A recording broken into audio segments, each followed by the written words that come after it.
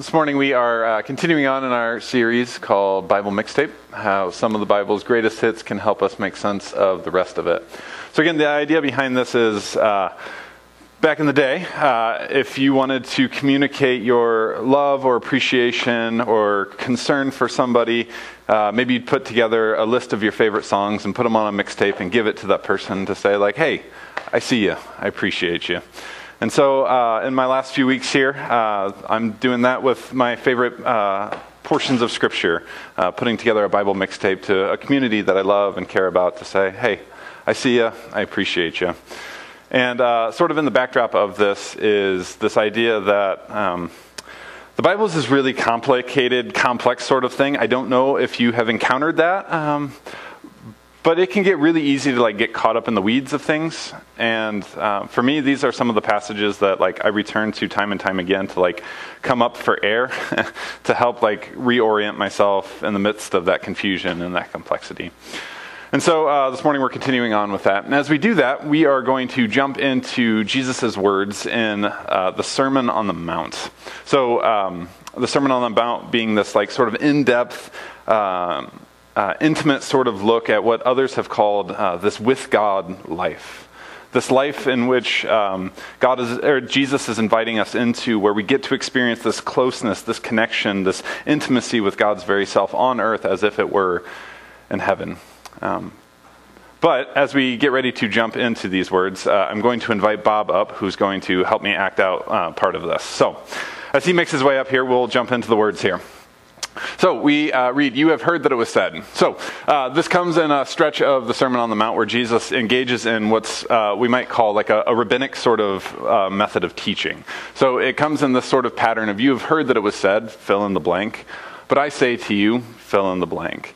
So again, this was the pattern of, classic pattern of rabbinic teaching. The Jewish leaders would often engage in this. It was a way of saying, you have heard that it was said, and addressing part of the law, and then saying, but I say to you, an interpretation of this law. Not contradicting the law, but offering their interpretation, their understanding of this law. And so we're in a stretch of the Sermon on the Mount where Jesus has done this. So he says, you have heard that it was said, an eye for an eye and a tooth for a tooth. But I say to you, do not resist an evildoer. So here he draws attention to the law that says an eye for an eye and a tooth for a tooth. But he says that his interpretation on it, his spin, his understanding of what this with God life will look like is to not resist an evildoer. Now from this point on, Jesus goes and offers three different examples of what it might look like to live this out. The first example here is, but if anyone strikes you on the right cheek, turn the other also. And this is where we're going to have Bob's help here. So, this is like UFC Mennonite style here. So pay attention to some very specific details here. If anyone strikes you on the right cheek. Now, in the Jewish world, if you were to strike somebody, you could only use your right hand. If you were to use your left hand, some Jewish communities said that you could be kicked out for something like 10 days. I don't know the reasoning behind this, but we see this even in cultures today where you have your right hand, which is sort of your public hand. This is how you shake hands and do business and all of that. And your left hand is your private hand. And we just say, thank goodness for modern advances of technology like toilet paper. Yes, we'll leave it at that. But maybe that's sort of the thing behind this. But if you were to strike somebody, you had to use your right hand. Okay? So Jesus says, if anyone strikes you on the right cheek, so Bob, pretend, strike me on the right cheek. How are we going to do it? Yeah. Okay. So it's a backhand, yes? All right. Now, a backhand has stood the test of time for millennia. It always communicates something not just physically, but also mentally and emotionally, yeah? I mean, we have a derogatory name for a backhand, yes, even to this day. A backhand was intended for somebody of lesser status or power than you. A backhand was a way of reasserting your position over them. It was a way of reminding somebody that they are less than you. So you can imagine, perhaps Bob is a slave master and I am a slave in a household. Or perhaps Bob is the landowner and I'm a day laborer. Or perhaps Bob is my spouse and he backhands me as a way of demonstrating his power and authority over me. So he's just backhanded me, I'm down on the ground. And Jesus says, you turn the other cheek also. So I stand up, having just been struck on the right cheek, I now turn my left cheek. How can you hit me now with your right hand? See, a backhand's reserved for somebody of lesser status, but a forward slap or a punch is reserved for an equal.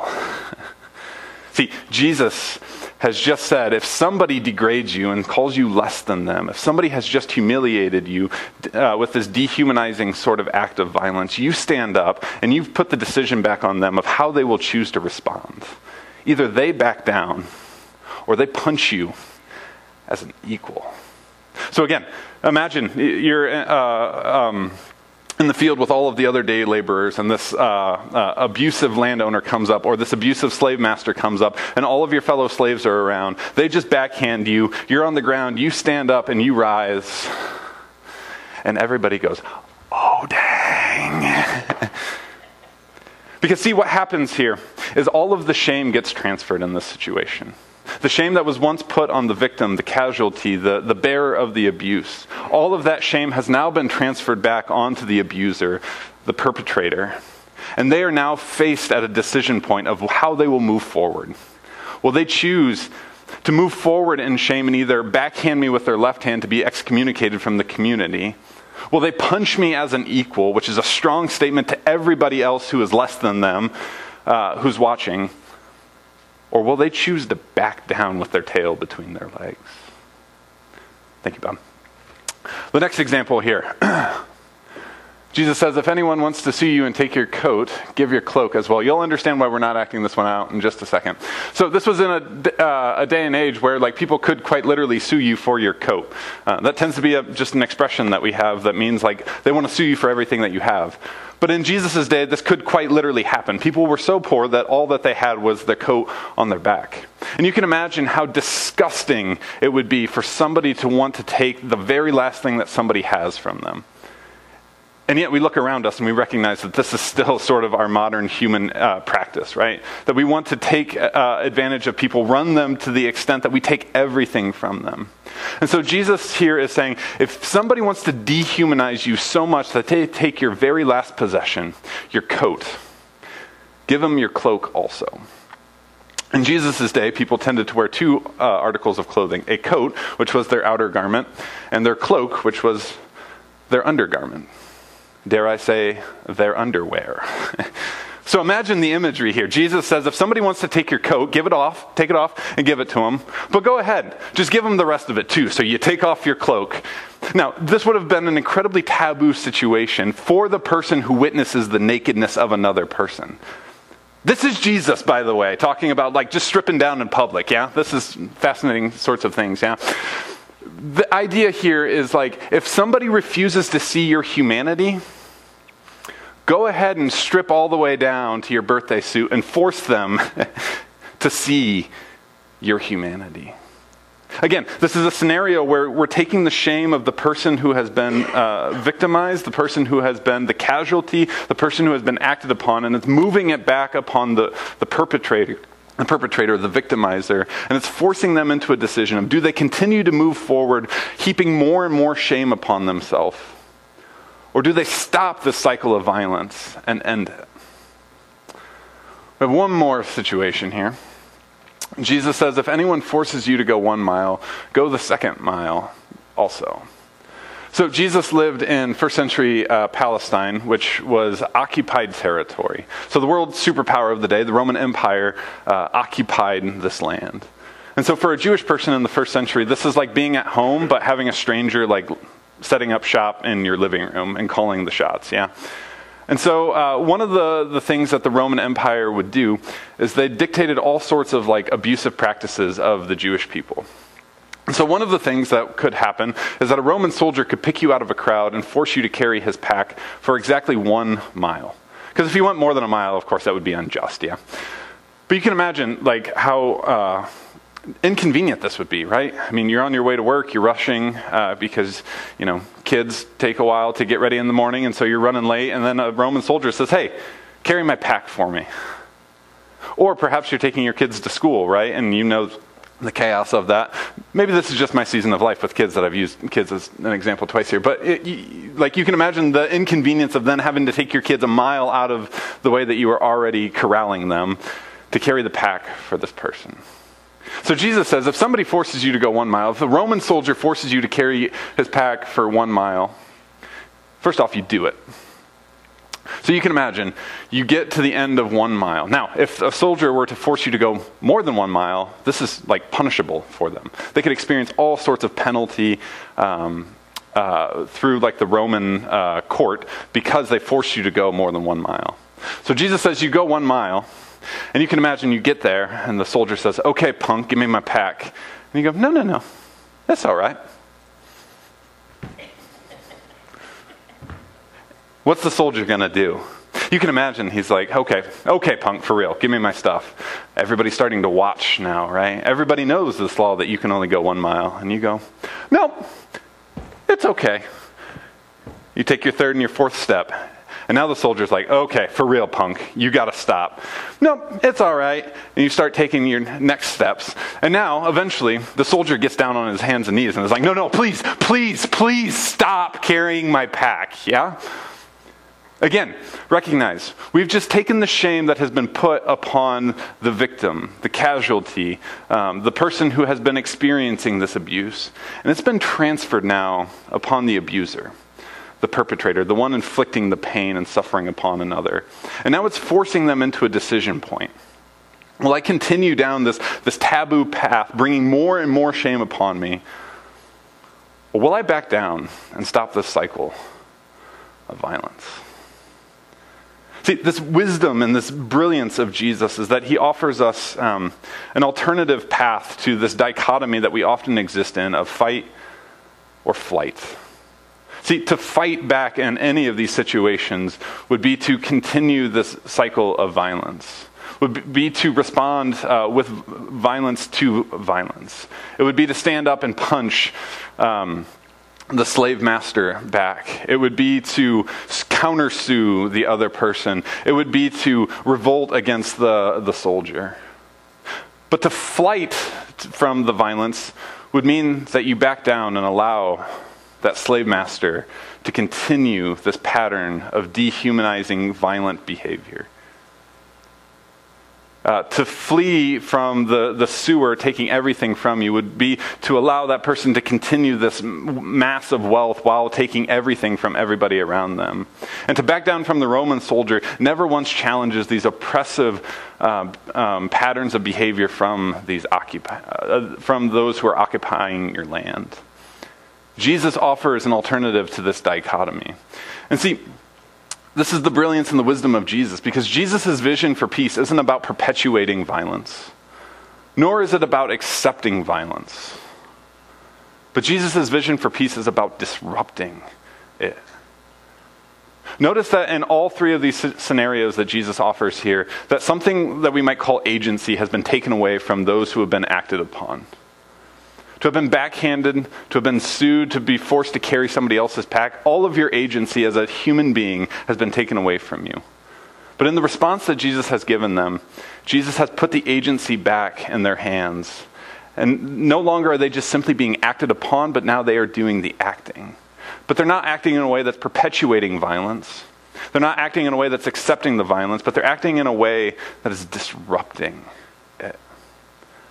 Again, this speaks to like the brilliance and the wisdom of Jesus, because our brains function on autopilot much of our life. And that's a good thing, right? I mean, think about all of the millions of decisions that you would have to make throughout your day if you had to consciously do that, right? Think about breathing. Breathe in, breathe out. How many times do you do that a day?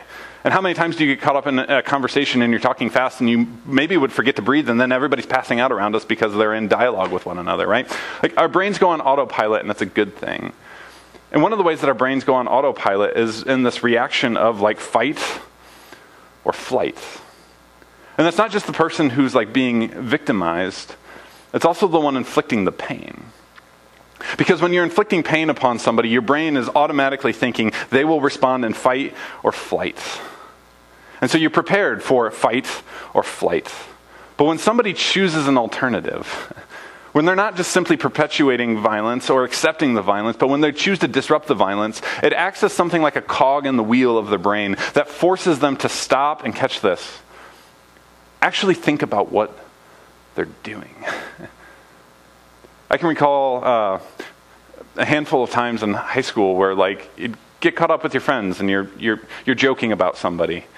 And that joking quickly turns into like verbal assault, right? And then somebody steps in and says something, and like you're like, oh, I didn't even realize that that's where we were headed with this, right? Like you just get caught up in it, and like one thing moves to the next until that cog gets stuck in the wheel and forces you to like stop and realize what it is that you're actually doing. And I think that this is what Jesus' vision for peace is about. It's a vision for peace that first and foremost stops the violence from the person that's experiencing it and leads to their healing and their wholeness. But I think a close second, and maybe like a 1B to 1A, is that it creates a scenario in which the person who's doing the victimizing, who's doing the abuse, who's doing the dehumanizing violent acts, is forced in a scenario where they have to stop and perhaps like change their heart or their mind and go a different path, which, by the way, is what the Bible refers to as repentance. See, when we choose not to just perpetuate violence or accept violence, but when we choose instead to disrupt violence, this is creating a scenario in which all parties present and experiencing this can experience something like healing and wholeness. Now, over the last couple of years, I've become increasingly aware of the shadow side of this sort of teaching on Jesus and his position on peace. And the shadow side of this often involves those experiencing something like domestic or spousal abuse. And the way that this often goes is that we preach peace, right? Which means that we lead towards forgiveness and reconciliation without ever pursuing like accountability or repentance on the one who's doing the abusing. And so the way that this teaching often goes is that we put it upon the abuser to like stay in this situation, living into quite literally like a living hell. Because that's the good Jesus-y thing to do.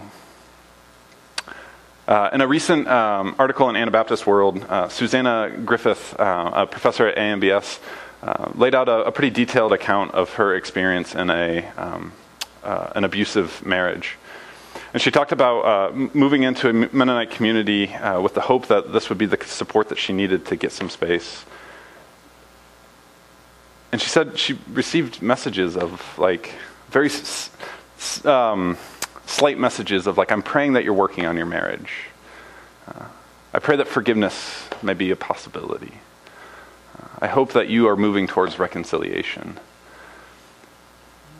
And there wasn't really that same sort of emphasis on her partner. And she said it took like some people coming alongside of her and willing to like walk into the lawyer's office to like end that abusive situation. At the end of this article, she notes that the spiritually abusive weaponization of forgiveness and reconciliation runs deep through the veins of Mennonite culture. These distortions of forgiveness, reconciliation, devoid of accountability or justice, figure into peace theology and hurt vulnerable people. It's time for Mennonites to own up to the violence that privileged peace theology does to survivors and victims.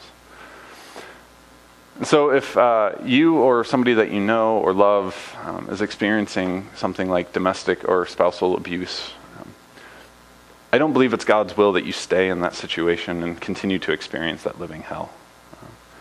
In fact, I think that it's very much in line with Jesus' vision for peace to leave that situation. Because I think in leaving that situation, that is a bold and radical and subversive act of disrupting that act of violence. Again, I can't make it clear enough. Like, it is not God's will that somebody would stay in that situation of abuse. But to leave is a radical act of disrupting that violence. So again, if you or anybody that you know is in that, please talk to me, talk to one of our elders, and we can work at finding ways of disrupting that violence. So what might it look like then to put like some flesh upon this idea of disrupting violence? What might it look like to like live this out in our daily life? Well, this is an instance over the last couple of years where I've become increasingly convinced that I need to be a strict and staunch biblical literalist when it comes to this teaching. So I've decided if I ever get jumped or mugged, I'm going to follow Jesus' teaching and give them not only my wallet and my phone and my keys and my watch, but also my shirt and my shoes and my pants. And we'll leave it at that, yeah? I'm just going to, if they refuse to see my humanity, I'm just going to continue to force them to see all of my humanity in my glorious birthday suit, if I can say that. Anyways, I kid, kind of. And the reason why I'm only kind of kidding is because I think to engage in disruptive acts to engage in ways of disrupting violence requires like a bold kind of creativity. Almost like on the verge of insanity, maybe even, right? And I think the reason why it requires creativity is because we look around us at all of the ways that we have broken our world through acts of violence. And we recognize that that's come through like immense amounts of creativity. And if we're going to try and put our world back together and heal our world through acts of peace, I think it's going to require a similar level of creativity.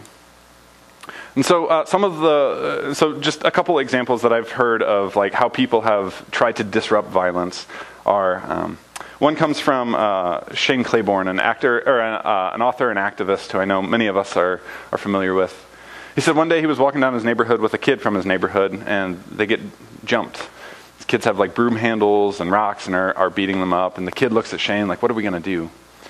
And Shane says he musters up all of his Pentecostal spirit that he can, and he stands up and says, I am a child of the living God, created in the image of God, and in the name of Jesus, I rebuke you and cause you to stop. Well, what are you going to do to that, right? Like, you're not just going to keep hitting the person. So he said the kids drop their sticks and drop their rocks and they go home.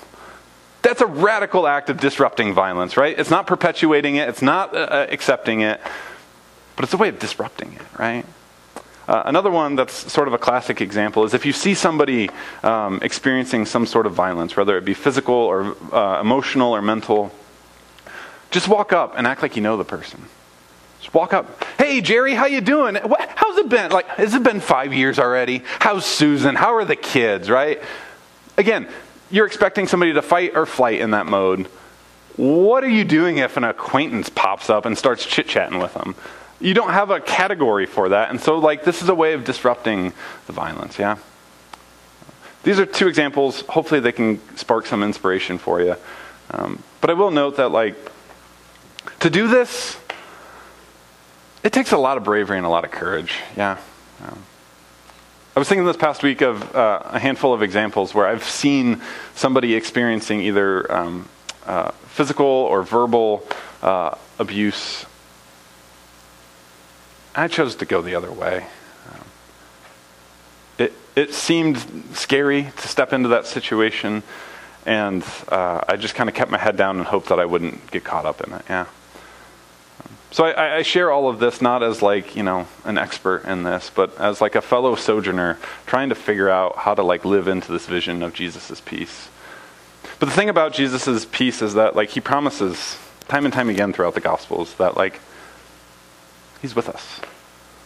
He's with us in his spirit.